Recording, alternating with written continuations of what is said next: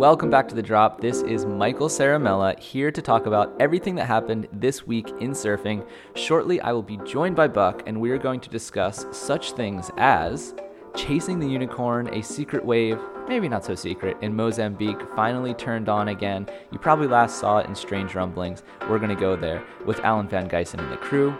We're also going to talk about some sad news that happened shortly after we recorded last week's podcast, and that is that Makala Jones has died. We have a couple tributes from some people, and we're going to be doing more on this in the future on the site, so rest in peace to Makala.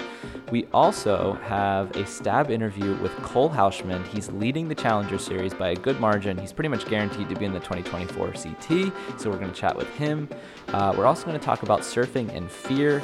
We basically talked to a person who has dealt with a lot of surfers from the Red Bull camp and talking about what it means to have a fear threshold and how you overcome it. And Buck is going to come in with a hot take about Elo's tenure at the WSL and a surf sin that a lot of people sounded off on Instagram. So let's get into it. Let's drop in. Ooh, wow, Mikey. We are speaking on a very controversial day for professional surfing. What day is that? J-Bay, day one, the opening day. And, I mean, I have to just pose the question. Should errors be allowed in WSL contests?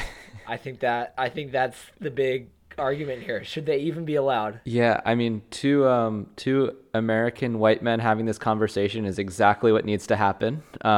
We definitely, our opinion matters most. I don't think it flies. Well, so to speak. Yeah, I get it. No, I think all surfing should happen. I mean, I honestly think all surfing should happen, at least 25% below the lip. Like anything that even nears the precipice of the wave is too much, in my opinion. If you go near, that's how people get caught snowboarding the avalanche. It's like a cornice thing. They go up because we're big in the ski community. And so these guys know what I'm talking about. You get too close to the thing, and there's a cornice, and then the bad things happen. The beacon goes out, beep, beep, beep. You got to find the guy. It's crazy what they do. Yeah. Shout out professional ski community. But if you haven't watched J-Bay, day one, Yago Dora landed a big old backside full rope, got 9.27, and people are mad online about it. It's dangerous. It's just re-sparked this debate about what the judges are doing and if it's good or if it's bad or if they score errors, if they don't. And I actually love it. I love it. These days make me happy. It's so entertaining. Yeah, it's great. And it's funny because no matter what the WSL judges do, they just can't win. No. I think we've all probably been in a situation like that in our lives, but they go too far one way or too far the other way, and somebody's always going to be mad at them. They've got the worst and hardest job in the world of surfing. And I think they're doing largely a great job. Yago won that heat. We all know it. We all know it. On the WSL post, which I think has right around 1,000 comments when we're speaking, I thought Kolohe left a great comment, which was, I love this score. The judges have to be aware of where they are pushing the sport and what they're telling the youth. Is it wave selection in big sections or someone actually pushing the limits of what you can do on a surfboard? I'd choose the latter. Yago on fire. I'm a big fan. Fucking love it. I love where Kolohe is at right now. Not in rankings wise, because he's in the the best place and worst place he's ever been in his career. Yeah, but I feel like just where his head is at is incredible, which we'll actually get to that in a later story. We're gonna get to the news, but just one more thing before we get there. I think the best part about days like this for me is when you read comments and you could tell somebody is actually angry. Like somebody saw Yago Dora do an error, saw the score come in, and their pupils dilated, their heart rate went up, their blood pressure went up, and they just felt that the world was unjust. And somewhere in the back of their mind, they knew that there's children being born into just extreme poverty or slavery, and that's not really, that's not getting them all in a tizzy, but this Yago Dora getting a 9.27 makes them feel that the planet, the world, everything is just so unjust. And that's what professional surfing means to me. And as if they did this, they would not tell their friends about it for fucking years, decades. It would be the only thing they ever talked about is that. A lot of people have surfed a wave at a point break well and, done a couple good turns, maybe got the fins out, gotten a little barrel. But doing what Yago did on that wave, nobody who's mad about that score has ever done that. Guaranteed. No. It's simple. Ban airs. It's over. Let's get to the news. Premium Peak, chasing the unicorn. The unicorn, also known as African Kira, is a sand bottom wave in Mozambique, which to me looks absolutely miserable. I do not think that I could make a barrel out there, but this is a documentary that has a lot of people making barrels out there and also shows kind of the whole history of surfing in Mozambique. One thing I really like about it is it shows like the. I've heard this about African surfing, but this one, Chasing the Unicorn, shows it.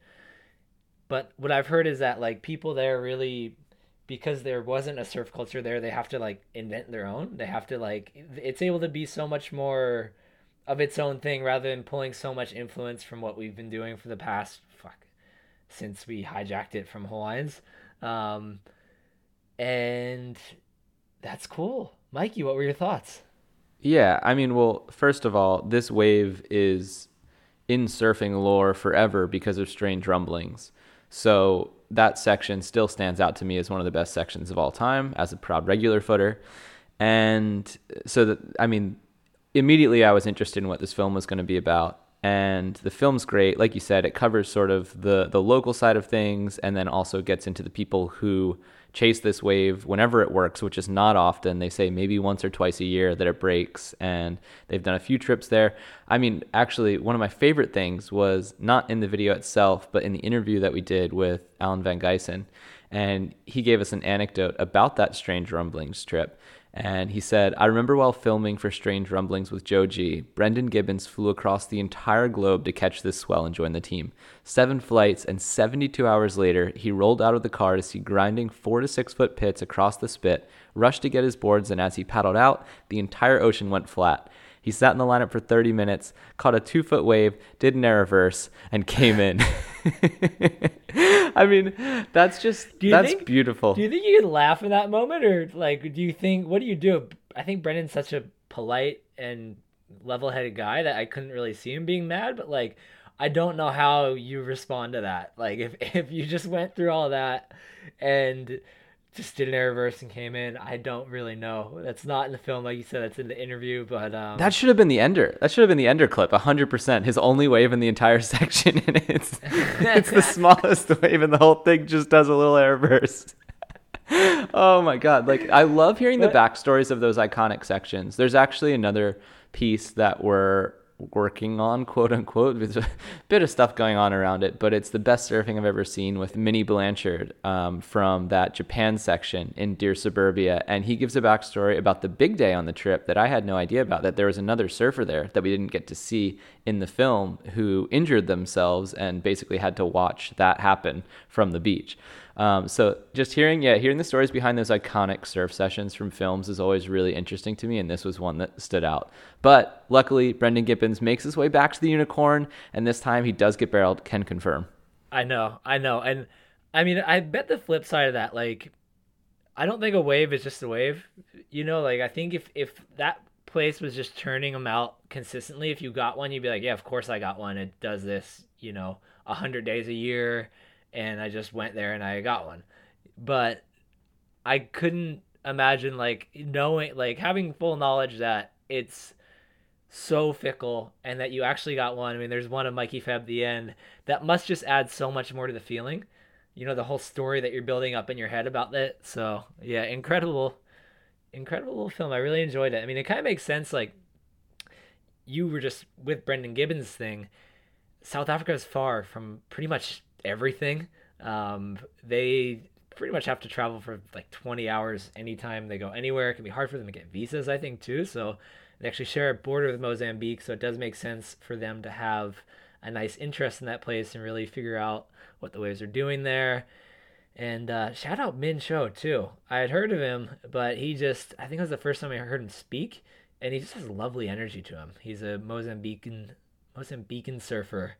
Min Cho, son Min Cho, fucking rips, and it was great to really get to know him more too. Yeah, great little piece of film. Good energy. You can get it on Stab Premium live now. Get there.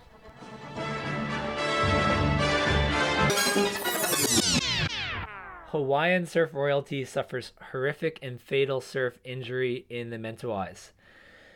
Whew, it's likely that you've already heard about this. The title is referencing Mikala Jones, who on the morning of July 9th, which was last Sunday, suffered an accident surfing the Mentawais. His leg was cut open. It got the femoral artery, probably from a fin, and he did not make it. He was 44. He was a father of three.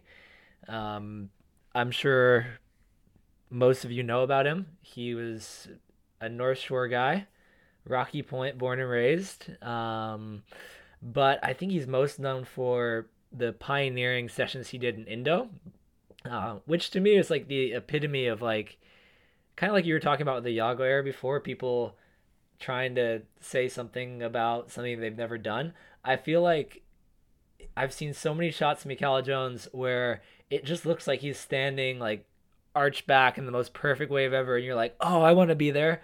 But then if you had any context about how hard it is to get to that wave and how sketchy it is and how fucked up that takeoff probably was, you're like, oh, I'm probably just not gonna go all the way to that wave instead. He was just a hell of a surfer, really charged, and yeah, explored a lot of Indo and got some psycho waves that many of them are probably burned in your head. I see it as still, but he did a lot of stuff, especially with GoPro too.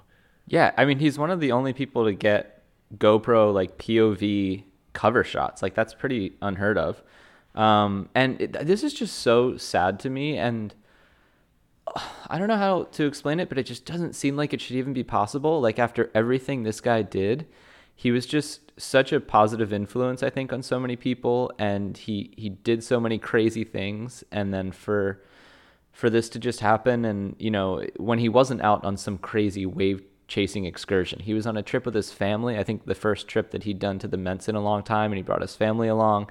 There did happen to be a good swell while he was there, which I think is when he injured himself. But I don't know, it seems wrong for this to happen to a guy like him. And I never met Mikala, but there were a lot of really great tributes that came out of this from surfers and friends. And we put them on the site, but one of my favorite ones was from Cliff Capono, who we've talked about on this podcast before. He's a really good surfer and also a scientist, just a really intelligent and thoughtful guy from Hawaii as well. And I just wanted to read Cliff's tribute because I thought it really spoke to who Mikala was as a person. So here we go. The last slide, this is referencing Cliff's Instagram post, was my first time surfing real pipe, 2006-ish. I was way too intimidated to sit out at Second Reef with Healy, Stewart, Goodwin, Tamayo, and Kalani. I was also way too scared to surf next to Jamie, Bruce, Makua, and Barca, so I floated around, trying my best to get washed in, just so I wouldn't have to catch a wave.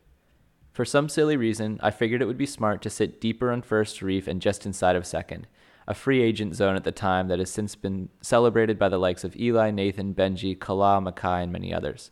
I remember looking at the lineup and being amazed by all my heroes. As it often does, my chance to catch a wave came after a lot of waiting. Healy stood up early out the back but couldn't get in. Amayan was paddling just inside of him and missed it, eventually yelling, "Go!" It was really steep. I never rode a 7.2 before, barely got to my feet, and somehow made it to the bottom, but lost all my speed. I spent all my energy on the drop. I tried to pump, but it didn't work. I panicked and jumped into the lip from below as the ocean imploded onto the first reef.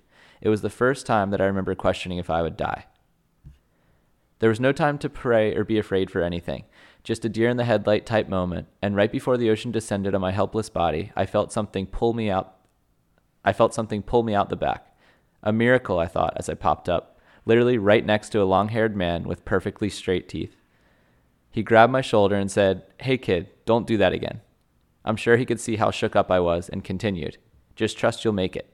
As he paddled away, I could hear him scream with excitement. I decided to take things easy and watch for a bit from the channel. It couldn't have been more than 5 minutes until the same guy was up and surfing on the next set.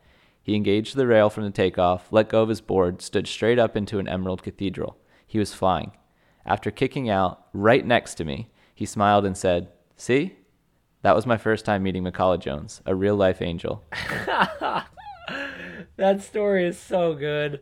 I love Healy's as well. I'm not going to read it word for word, but the gist of it is that Healy was a kid growing up in the North Shore, didn't have much money, And without Healy asking or anything, McCullough just like saw him around and kind of had this sense somehow. And McCullough was like, I think, a teenager at the time too, so not really a time where you're intuitive or thinking of others normally.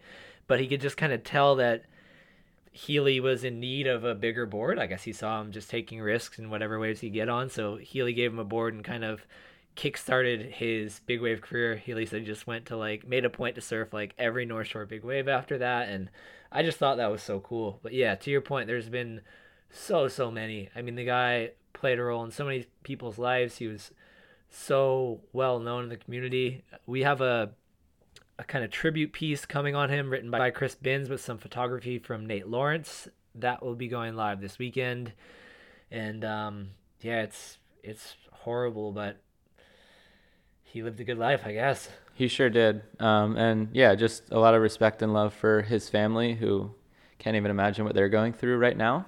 But yeah, the surf industry and community is here to support you guys. So yeah, rest in peace, McCullough.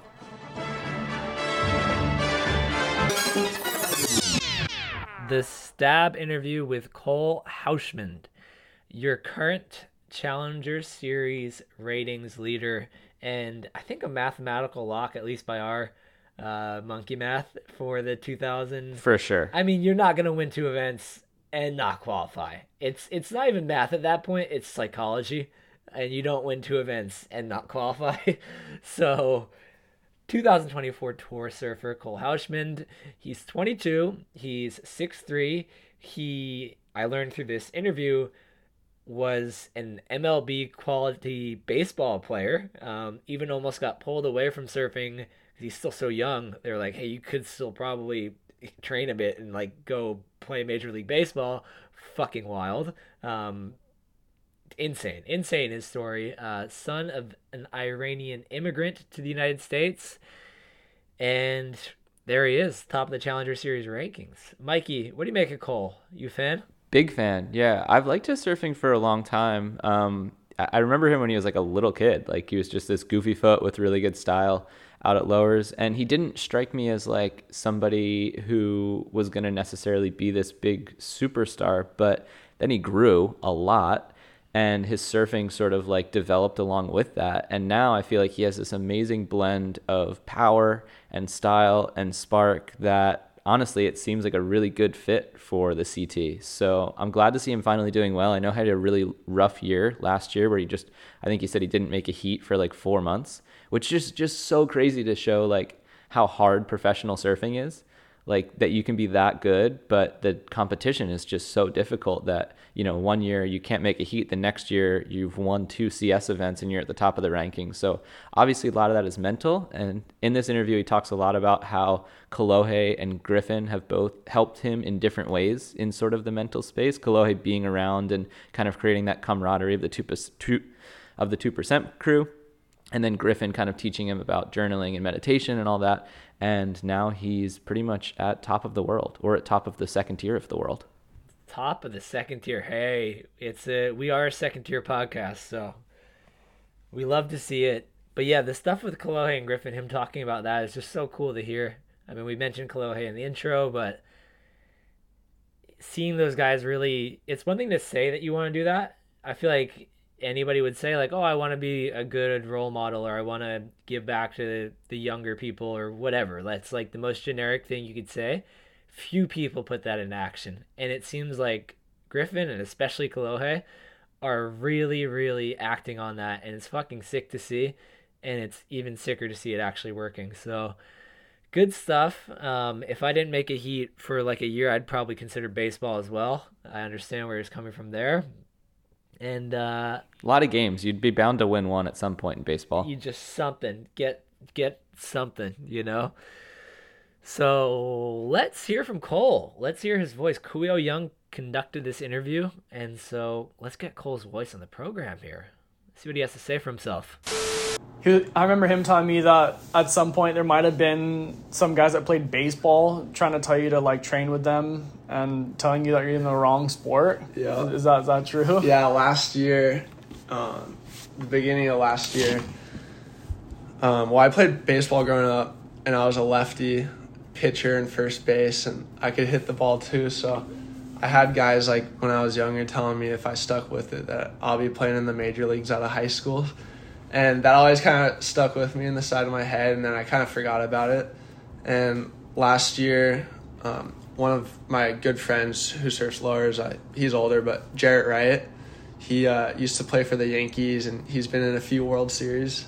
He's retired now, but he saw me in the gym. He's like, dude, you got to start throwing the baseball again. And I was like, I'd be down, but I'm kind of locked in on the surfing thing right now. And I was in like a weird phase where I was kind of not getting results and stuff. So I was like, kind of like, oh, I'll just go throw the baseball around. Like, can't hurt me. When was this? This was beginning of last year, 2020. Okay. So it was a while ago. It was like a little over a year ago, I'd say. And yeah, for about like a month or two, I was on this training program of like throwing the baseball around, like trying to get my speed up, working on my shoulder, like mobility. Where were you training at? I was just training at just the gym, like Lifetime, and then I'd go to the park with him and throw around and stuff. And Eli and all the guys would come, and we'd all go and like hit balls, and I'd pitch to them. And I was like into it for like a couple weeks, and then I went to Barbados, and I ended up getting second in the comp, which was like my best result in a long time, and qualified for the Challenger Series again. And after that, I was like, fuck this, I gotta keep surfing, you know? And yeah, I kind of just went out the window. I never really like looked back on it, but it's always crazy. You always think like, what if I did that? Or what if I played soccer? Like, I'd be making a lot more money and be like well off and playing big sports, but you can't do it for the money. So it's always crazy to look back and see like what you could have done maybe, but you know, all you have is the now, so you gotta live in the moment. I like that.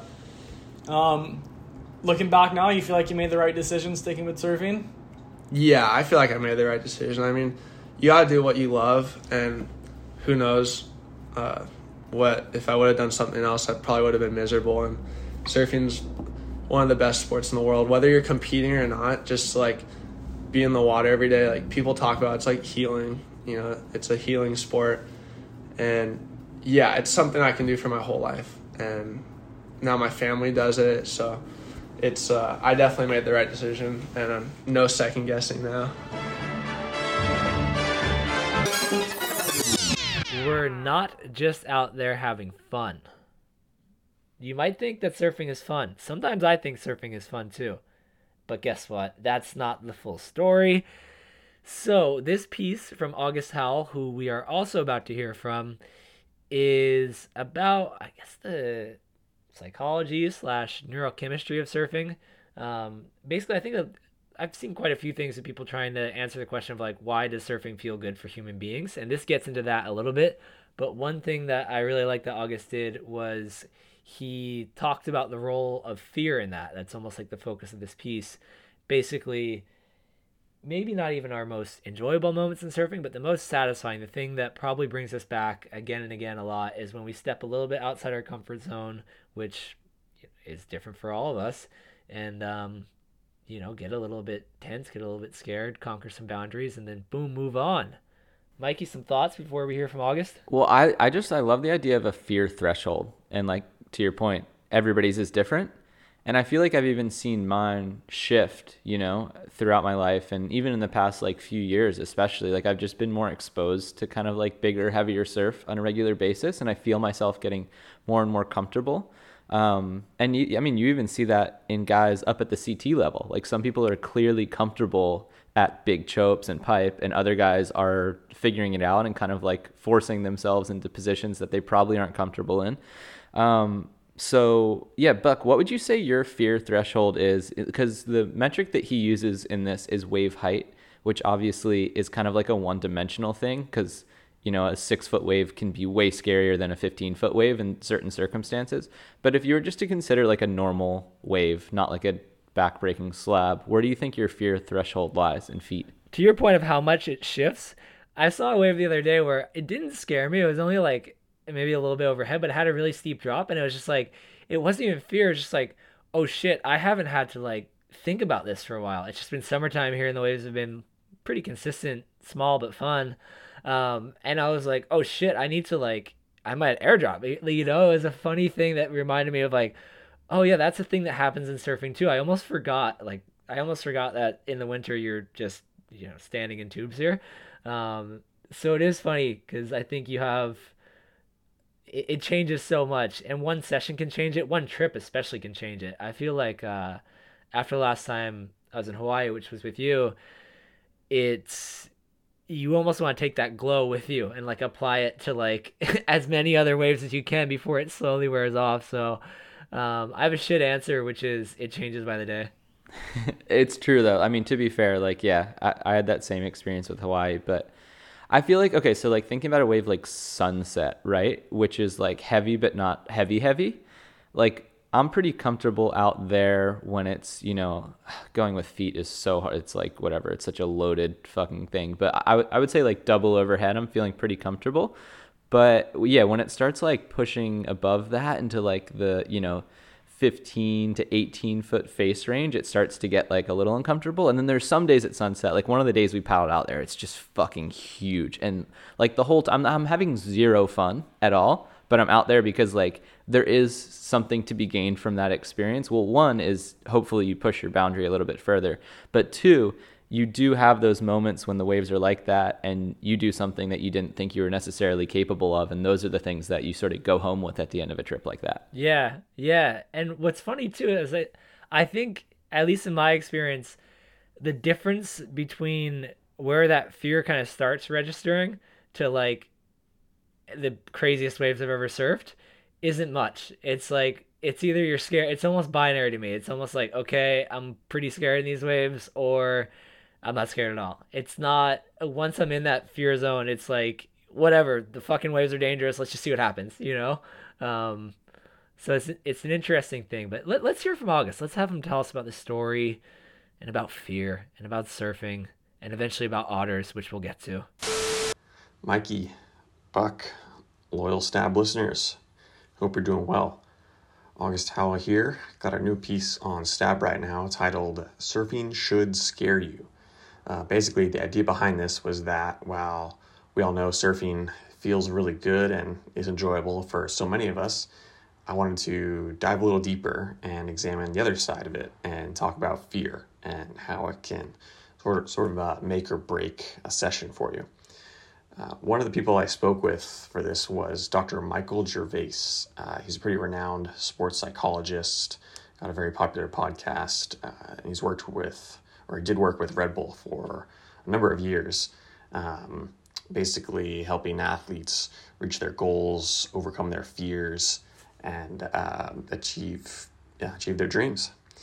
This piece also dives into a bit of brain chemistry and what happens with our endorphins when we're surfing and when we're afraid in the water.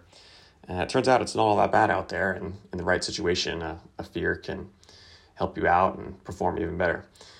Michael told me that surfers are actually really good at dealing with fear because it's basically inseparable from surfing, even when it's not a scary situation. This concept also connects with a term called flow state, which you've probably heard referenced outside of surfing too. It's basically a heightened sense of pleasure and awareness that allows you to do really crazy stuff. So I chatted with Parker Coffin about that and how he dealt with overcoming fear at Pipeline after a severe head injury. So hope you all enjoy, learned a little bit like I did. And please feel free to leave a comment about your scariest moment in the water, and maybe Michael can help you out. All right, cheers.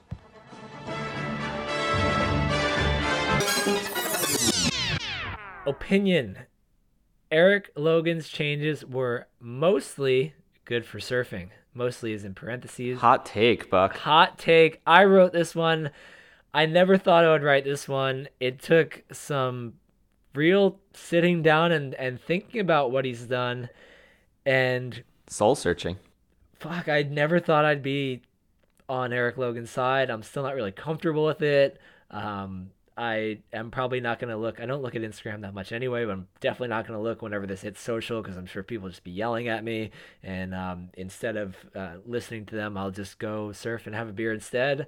Ha! Can't get me if I don't pick my phone up, nerds. Kolohe's definitely going to yell at you. Yep, they're going to be mad. But guess what? You can't get me if I don't look at my phone. Ha! So, All right, Mikey. And I know listeners, it doesn't sound good. Opinion Eric Logan's changes were mostly good for surfing. I know that he was fucking getting around his pink tuxedo. I put the goddamn photo in this article of him in the pink tuxedo. But let's just go through it. Let's go through it together, Mikey. Let's look at these changes and see if I am making a reasonable opinion here. Mid-year cut, I call the loss just off the jump. That I don't like it. I know it kind of adds high stakes to random two events, Bells and Margaret River, but like, what if you had to watch people like fight for their spot on tour at Chopu? That would be fucking better, wouldn't it? So I think the cut just sucks. You agree? Okay, but you also made a point in the cut thing that it's like, if you want to have this many people on tour, just have this many people on tour from the start. And I actually back that. I think the slim down tour is better. I like the back half of the year because I know that they can finish in 3 days. It feels lighter. They get into important heats a lot faster. I think it's a better overall experience. So That's what I would do. Yeah, just trim it down. Don't half-ass it. but to me, the mid-year cut, it's not just that they're trying to add drama. I get that they are, but I think it's like a stepping stone because you can't just go from whatever 34 people on tour to what it is now, which is 24 in a given year. Like there needs to be some sort of like stepping stone. Otherwise, the surfers would freak out. Some fans would freak out. So to me, this is like a stepping stone to a slim down tour. So I get that, yeah, it's shitty for the surfers. I do think it adds some entertainment value for the fans. I do like it in that respect. But if I'm seeing this as a stepping stone, I actually think that it could be a win because, Ooh. yeah, I think that a slim down tour would benefit everyone. Wow. Okay. Really good point, Mikey. Really good point. Because yeah, like you said, I kind of wrote in there like if you want to just have a slim tour, do that. But stepping stones, I like it. Great Billabong film as well. So that brings us to the finals, which I count as a tie. I know that's frustrating, but it is going to be the only tie on this list. Personally, I like the finals. The numbers seem to suggest that a lot of other people like the finals too. The last one they said got 8.2 million people watching it, the live stream, and all the different kind of channels it was fed out into. That was the best number of all time for them. So you got to acknowledge that. I know some people think that it should be the old system where it's just the best surfing around a year, and I think there is merit in that, which is why I gave it a tie. But personally, I'm for the finals. Mikey, what do you think? I'm all for the finals. I do recognize that, yes, maybe it's not the fairest way to pick the world title winners, but I do think that for the sake of the sport and keeping it interesting, it needs to adapt and evolve, just like we're seeing in other sports as well. So, yeah, I'm calling this one a win as well, and I'm seeing a blue horizon for the WSL for the Final Five. That's another Billabong film. And another thing to note here is it's not like he just showed up in his pink tuxedo like some psychopath from Oprah had this idea of a crazy playoffs finals. We know that the idea of a playoff system, not crowning the champion the old way just throughout the year, but a playoff system has been kind of considered by the WSL for decades. And then a lot of this motion towards it came from a meeting that was held in Fiji in 2017 featuring a bunch of former world title winners who it sounded like, I mean, I'm sure there are some disagreements in the meeting, but it sounded like the main sentiment there is like, hey, it would have been cool to win our world titles in the water. Like, I don't want to win a world title when there's two events left and I'm standing on the beach because somebody lost. From what I understand, that conversation in Fiji in 2017, which predates Elo's tenure by 2 or 3 years, was a big spark for this change.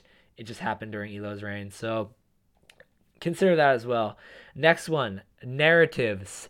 That's many people have accused Eric Logan of being AI before AI's time.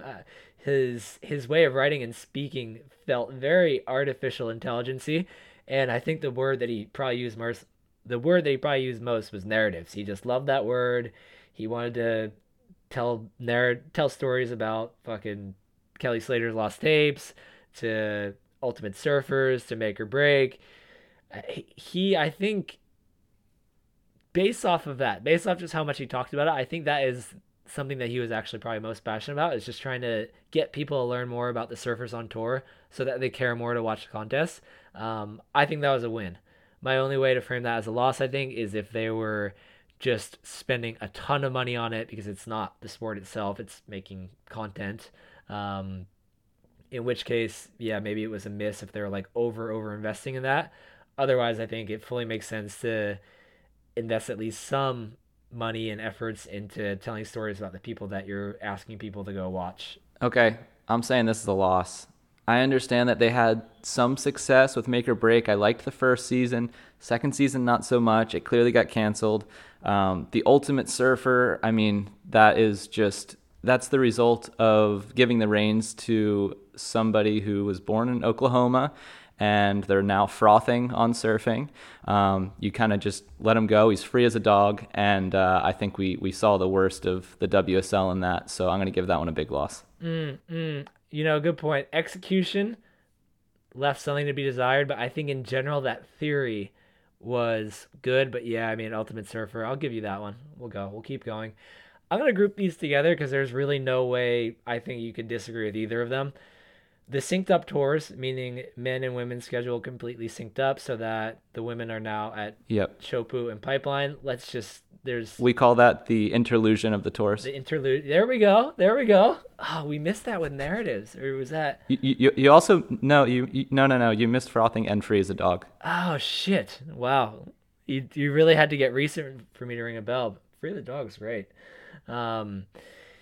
Anyway, good points, Mikey. Good Billabong films. But the tour sync and the 3-tier system, tour sync, like I said, is the synced up tours. 3-tier system, having a QS that doesn't go around the world, making people qualify through the regions to get to the CS, to get to the CT. That just makes sense too. The trilogy. Yep. Yes, that makes perfect sense. So those are both wins, right? Is there any way to say that we should still have a WQS where it's just around the world with 1 stars to 6 stars to 10 stars to prime? No, let's just not. And then this is so much better. This is amazing. It's so much better. I've even been to a QS that was like the last of the season here in Europe, and the vibe at it was sick. It was intense. It was fucking awesome. It was really cool to see, whereas it would just been so meaningless otherwise. So absolute win, those two. And now another one that I'm sure is going to get me in trouble. I feel like you're probably going to disagree with it. I called his brand positioning a win. And I know it's a fucking tough one to defend. I know it is. I know it's probably the most controversial thing in the surf community about the WSL.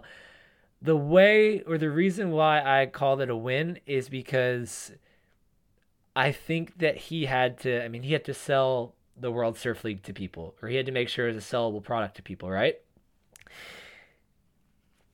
If you're going to go to a big company that has no fucking idea what surfing is and just tell them, hey, look, we're sustainable and progressive and young and cool, you're just telling them what they want to hear. And if you have to fucking plant a couple of shrubs to do it or put some names on the back of a jersey, who cares? I think that's so much more of an opportunity to just present yourself that way than it is to just like appease a fucking 55-year-old dude from Newport Beach on Instagram. Oh God. I mean, to me, Buck, this is not a good call. Yeah, I'm going to have to say that anybody that is a core surfer that watches the WSL, they know that the tone is off. It's been led astray. It's targeting people that are not surfers. And as a result, it's sort of lost the core value. So I'm off it.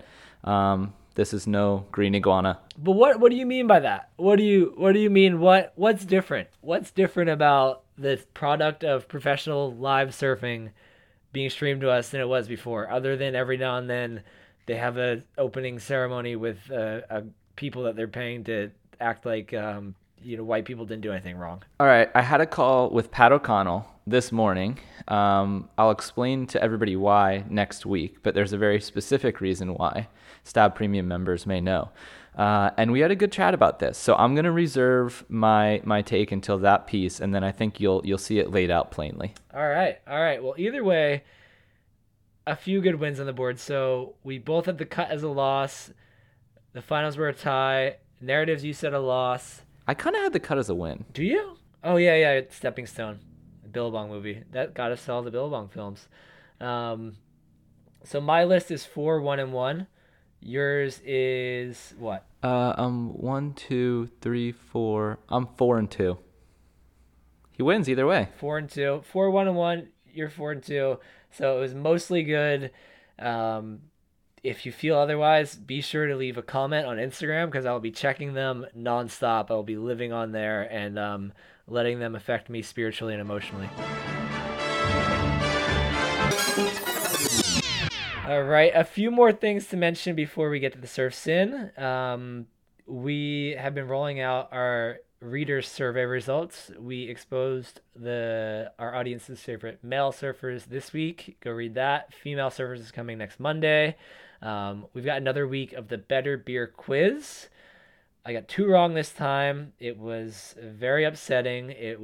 I knew that I was going to get the 1 wrong and I got it wrong, and it's just frustrating. It's when you feel like you should have a take back and you can't have a take back, but the Better Beer quizzes have been fun. Mikey, how'd you do on this one? I got smoked by this one. I got like 4 wrong. Really? Yeah. It makes me question, like, what have I been doing I've been doing this my whole life, but I'm not even good at this, apparently. Have you had a question that you wrote that was your favorite one? Which well-endowed rock star stole Pamela Anderson from Kelly Slater? I like that one. I think that's on next week's. Yeah, I saw that one. I saw that quiz. I think my favorite question I've come up with so far was the one about who Andy Irons fought in France the one year. Of course, the answer was Mick Campbell. Kind of lost. Yeah, Mick fucking he really he's seen some demons too, I guess. Anyway, that's my favorite question so far.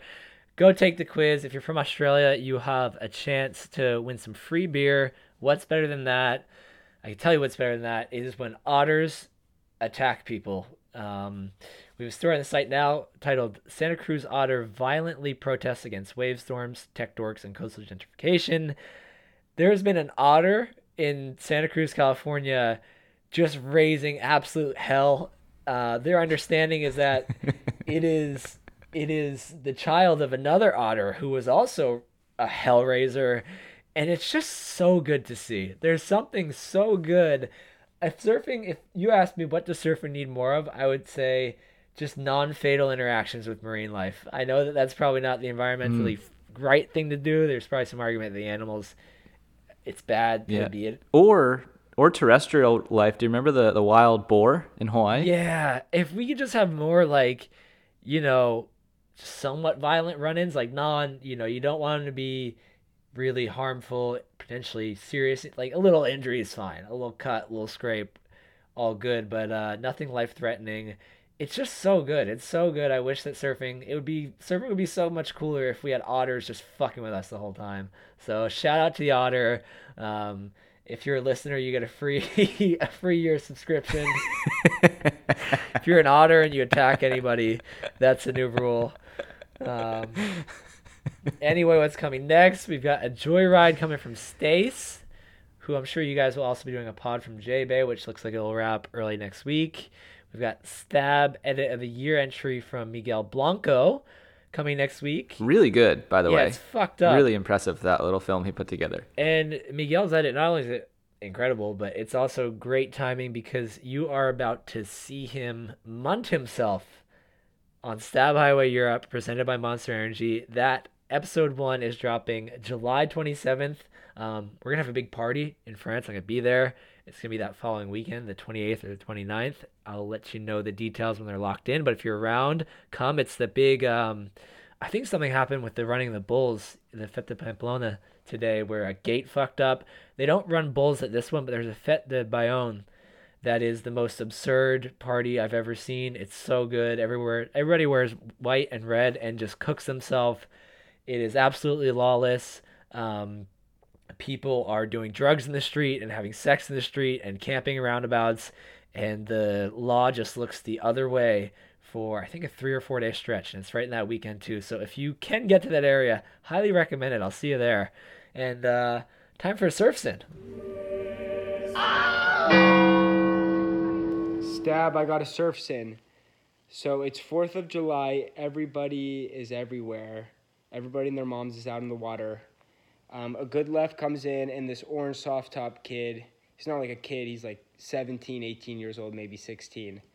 But he goes on this left, and this kid's not that good, so obviously I go. He launches his board out at me, and fucking tries to hit me. I wasn't pissed that the board hit me, but I was pissed that he tried to do that. So the next wave, he fucking, right comes in, I go, he burns me, I tackle him, our heads collide, and I kind of belittled him. I said, dude, don't fucking do that. And he goes, well, you did it to me first. And I go, okay, but you fucking suck ass. You're awful at surfing. You're terrible. And it was just, I just feel kind of shitty. I belittled him. So please give me a penance. Thank you, Stab.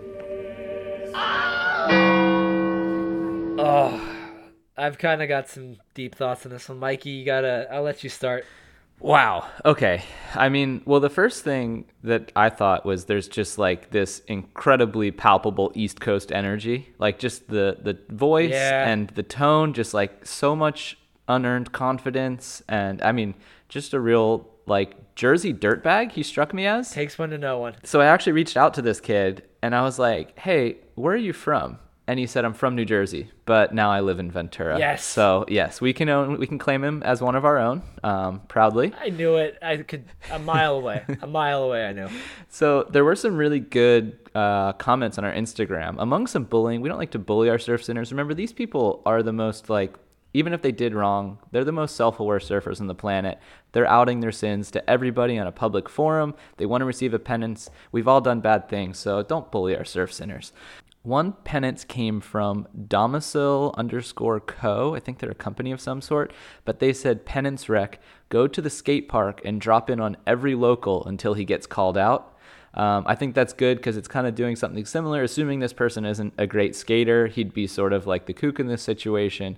And see if you can ruffle some feathers in the skating world. I will say skaters are pretty chill for the most part, probably because they're not fighting for waves. The ramp's just kind of there. But skating's a pretty cool culture, but eventually you're going to get yelled at by some skinhead guy with knee-high socks. So I thought that was a good penance. Yep. I like that one.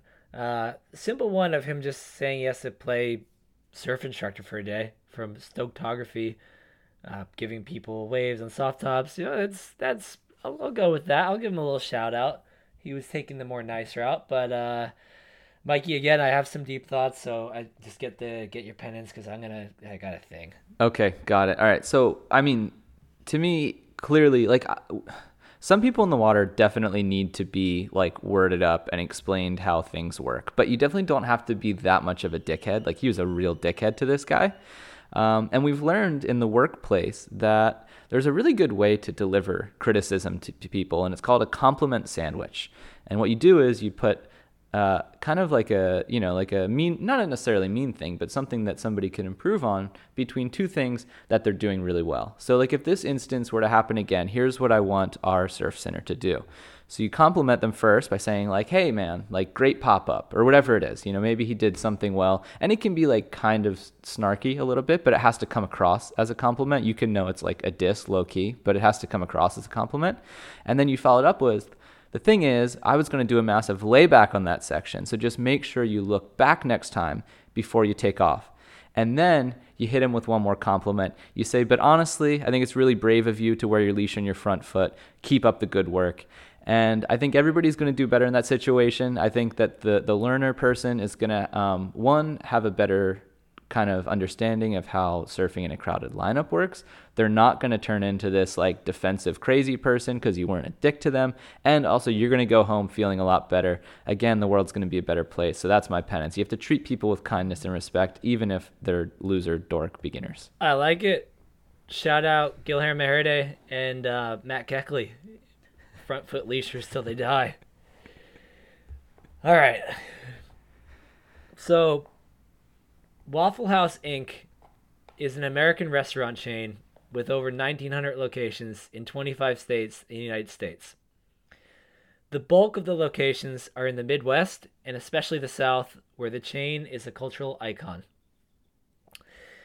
Now, the thing about the Waffle House is that it's open 24/7, and you can get a lot of food there for still under probably $10. I think I looked. Yeah, I think there was a plate for $8 that seemed to, give you diabetes, heart disease, everything you want, 3,000 calories. So 24/7, very cheap food. And there's a thing about people fighting in the Waffle House. There are Twitter accounts I've seen dedicated to it, compilations on YouTube. Earlier this year, the New York Times suggested that one Waffle House fight belongs in a museum. That's true. Look it up. So now Waffle House has this reputation for people fighting. But the thing is, the Waffle House serves an estimated 160 million customers a year. Not that many of them are fighting. And to me, surfing is the Waffle House. We have this shitty reputation. You always hear about these things. And a lot of people are just going in there, getting their diabetes, moving on. You know, and I'm sure there's certain Waffle House locations you can go to, or hours of the night you can go to, where it's more likely to have a fight erupt. But I think surfing and the Waffle House are one and the same. And I think that this guy, he just strikes me as one of the Waffle House fight types. So my penance to him is to just shift that whole mindset. I'm going to recommend to him meditation. It helped Cole Houshman. Every Monday on Quicksilver's Instagram, they let Tom Carroll guide you in meditation, which the story behind that is this guy named Tom Cole who listens to this program. So go fuck yourself, Tom Cole. He calls Tom Carroll and he talks him through a meditation, and then they talk for like 20 minutes, and then Tom posts the meditation. And so I think that's a nice way to approach it. Like, you know, it's a familiar face, a familiar voice. You don't feel like it's some, you know, random guru trying to sell you something or some snake oil. It's just Tom Carroll. So my penance is for the next 8 Mondays, he has to join world champion and first $1 million contract signer Tom Carroll in meditation, so that he resets that mindset and realizes that don't get into a fight on 4th of July with somebody on soft top. It's just not right. Don't. Your head's in the wrong place. All right. There you have it. You've received your penances. You can choose which one you want to pursue and do them, become a better person, and heal, most importantly. Go heal, and if you see Tom Cole, tell him I said to fuck off.